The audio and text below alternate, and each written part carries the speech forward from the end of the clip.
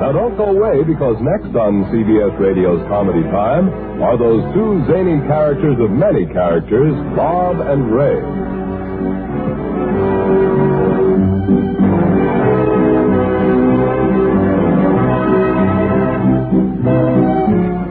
And now, boys and girls, Bob Elliott and Ray Goulding present the CBS Radio Network.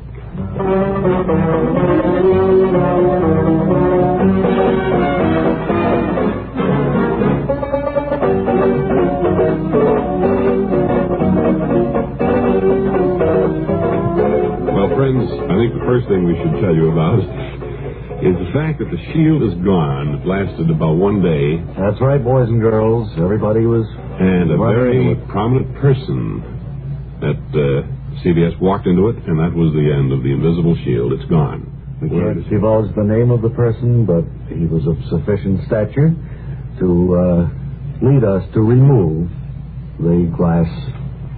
Oh, it's not even glass. No, it isn't. I don't know what it is. You can see through it. Is it? Plexiglass, Mr. Cabibbo says, but it could be. Did Mr. Cabibbo install it? No. How does Mr. Cabibbo know? Mr. Cabibbo was only conjecturing. But I think the two fellows who put it in took it out and put it on the eastbound side of the Grand Central Parkway. So that'll be a lot of laughs. You couldn't tell. Yeah. Well, they'll be able to tell soon, I guess. I suppose. Well... Mary, what's all this stuff you've dumped on the desk here? Well, I don't think I dumped it. I put it down in orderly procedure and form because it has to be used in an orderly way. How do you mean? Bob, these are the parts of a new game that was sent down by the McTavish Game Company, and they wanted us to give it a mention. Well, they're wonderful game makers, certainly, the McTavish folks. And, yes. We have introduced other games in the past years. I remember one called Duplication. Yes, you kind of swept the country there. That's right, about 1952, I think you did that. It did. What is this one called? This one is called Have a Fun. Have a Fun. Mm-hmm. Now, here, if you use... Can we play it here, or is it going to take too long? Because we have a lot to do. Well, I think maybe it would be nice if... one round, maybe? Yeah, we'd play it for a little while. Mm-hmm. And then I think that's the best way to learn any game. Could I play too, Barry? Sure. Any number can play. From 2 up to, I don't know, as many as you could get around the table. What would be the simplest way? Have 4 of us play? Ray, you me? play. No, don't get Ray, and he always cries if he loses. He's good at games. No, he cries. All so right. let's not use him. You and... Me. Who are you, Wally? Yes. How about Webley Webster? Sure. No, you're not stupid, but you can don't play. say that, Webb. You're not. Okay, well, I always say that anyway. Well, you don't need to. Well, it's safer. Well, we know. People don't ask me for make any decisions when I come right out and tell them I'm stupid. All right, will you sit there at that side of the card table? Okay. And, Sorry, now you use a regular, ordinary deck of cards, except you use all the jokers. You just use the jokers? Use them all, plus the other cards. Oh, I see. Okay. So you use them all. Okay. And then you use dice. Shall I? Oh, all right. Second, we get these out. All right, now Bob, you deal, and deal 3 cards to each of the players. There's 3 for you. No, not that way. Not that way. No, around. Around. Don't give them 3 like that because it's so easy to... All right, we've all got 3 now. All right, now take these... I've got 4. Your fingers are sticky. Well, I'll close my eyes and take one. Okay. I'll put that back in the deck. All right, now, do we all have 3? I do, yes. I do. 1, 2, 3. And I have 3. All right, now, Wally, you take the dice and roll it. Okay. Roll them. All right. Right out this way? Mm-hmm. Out of this piece of velvet, huh? Right there, yes. Right, okay. All right. What's that? That's 6. All right. Now, does anyone have a 6 of clubs? No, I've got 2 jokers. I have. Well, now you fish in the deck. Fish until you get a 9. What do you mean, just keep going through the... Yes, and you have to keep all those cards. What's the jar of peanut butter for? That's part of the game, I think. Yes, that comes later. All right, now spin the roulette wheel, Webley. Go ahead, give it a good spin, Webb. All right, go ahead. Was it wherever? Did you get the card you were fishing for? There's no little ball in the roulette wheel. Does that make any difference? No. Well, that's the way it's supposed to be. That's right. No, but you're supposed to put the 6 you had in there. before you spun the roulette wheel. Now all I need is a small comb. Anyone have a small comb? I've got one here. Thank you. I want to comb my hair. Oh, I thought that was part of the game. Well, how could you use a small comb in that's a game? Silly, Wally. You wouldn't use that in a game. All right, now, who plays next? I think it's pretty. No, it's my turn. Clockwise, it was. Now, I take the putty knife. Yeah. And I dip it into the peanut butter jar. Mm-hmm. And I hold back the edge of the putty knife and aim it towards the ceiling. All right. Now. Sit back. Good shot.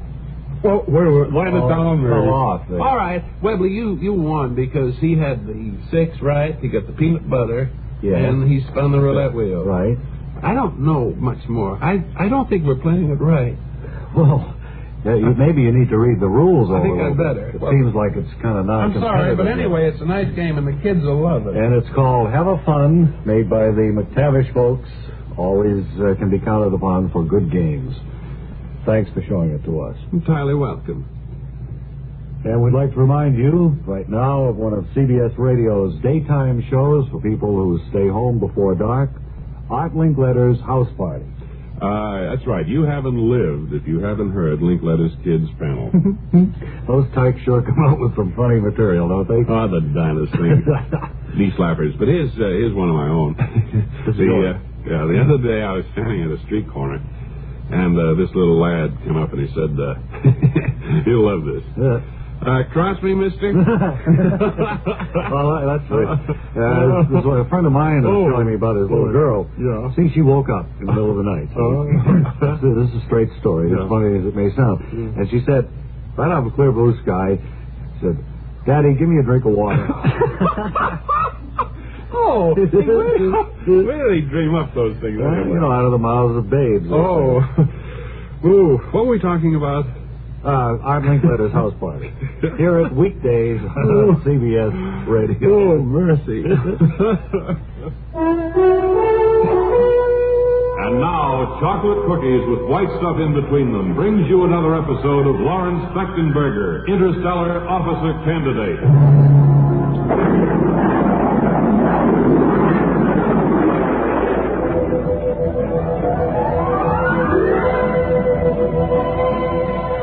It's late evening in the cell occupied by Lawrence Fecthenberger and his companion Mug Mellish at the Interstellar Space Academy Hospital.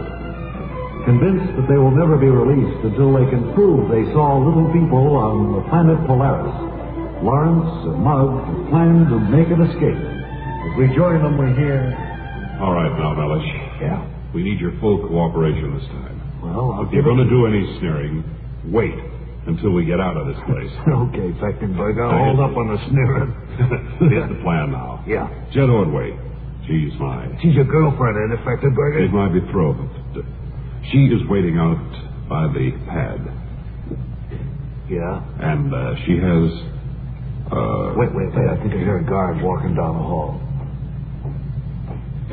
1 o'clock and all is well. Still sneering at 1 a.m., Melon.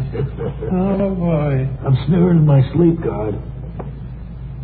Come over here, will you, guard? The plan goes into effect now. Yes? What did you want? Why didn't you go to sleep, Fecthenberger? It's that cell across the hall, guard. Turn around. Oh? Okay. I got the keys, Lawrence. Okay, open the place. Right. Get out of Boy, that worked neat. Nobody else woke up. Come on, let's go. Yeah. Let's hurry up.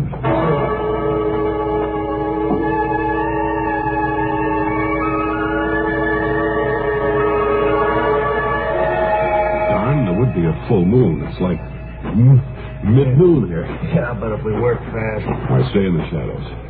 Right over to the launching. Jet. Yes.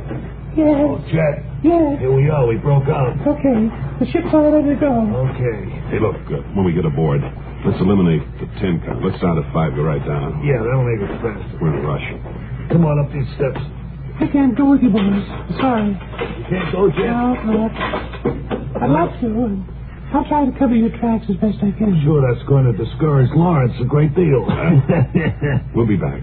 All we're going to do is go up to Polaris, get one of those little men, and return, Chet. Yeah, we'll prove to the Dean that we really seen him the first All right, time. Stand fast. Here we go. 5, 4, 3, 2, 1. Blast off. Good.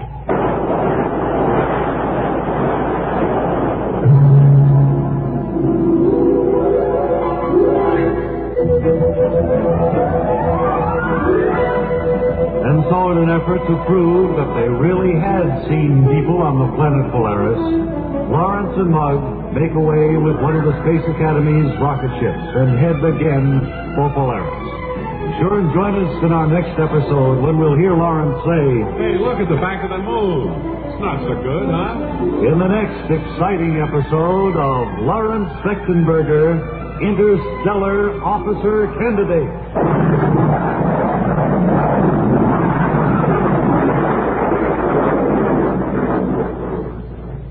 Now, important news about fast relief for cold miseries. Bob, you know that kind of news is always important, especially when it comes from 4-way cold tablets. Here's Stuart Irwin, star of stage, screen, television. Hello. Ask any actor. One thing we have no use for in the movies is a nasty cold. Who wants to go on the set with muscles sore, head throbbing? I need fast relief of cold miseries. What do you do for it, Mr. Irwin? I always take 4-way cold tablets. Then I feel better quickly. 4-way is the fast way to relieve cold distress, even of bad virus colds. That's true. Clinical tests of all the leading cold tablets proved 4-way fastest acting. In minutes, 4-way's exclusive formula speeds wonderful pain reliever into your bloodstream and all through your body. In the same time, the other leading brands showed no trace of pain-relieving medicines.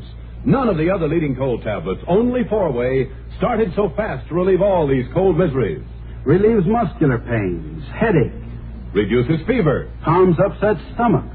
Also overcomes irregularity. Today, get 4-way cold tablets, the fast way to relieve those nasty cold miseries. 4-way, only 29 cents.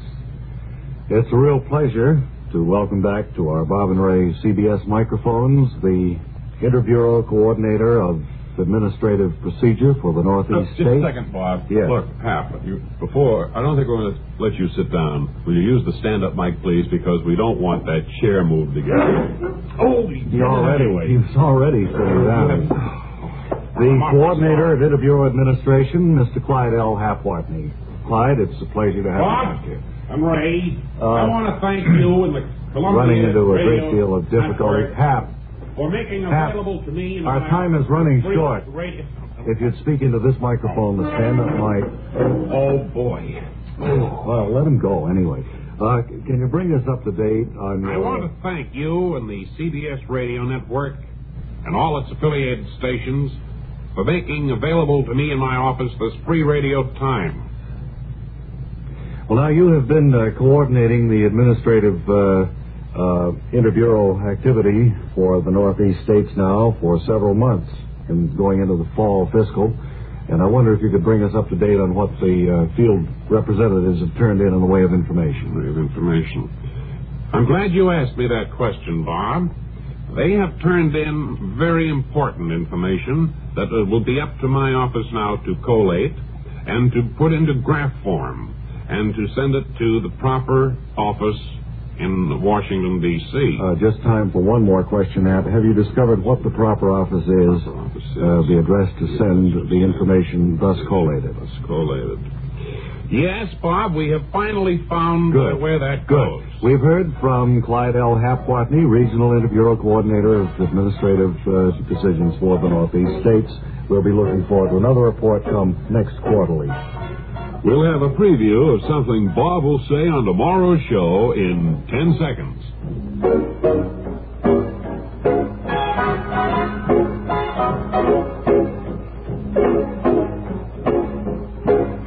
And now here's Bob with his preview. We're a little late, so we got to say so long, folks. Until tomorrow, this is Ray Goulding reminding you all to write if you get work. Bob Elliott reminding you to hang by your thumb. This is the CBS Radio Network.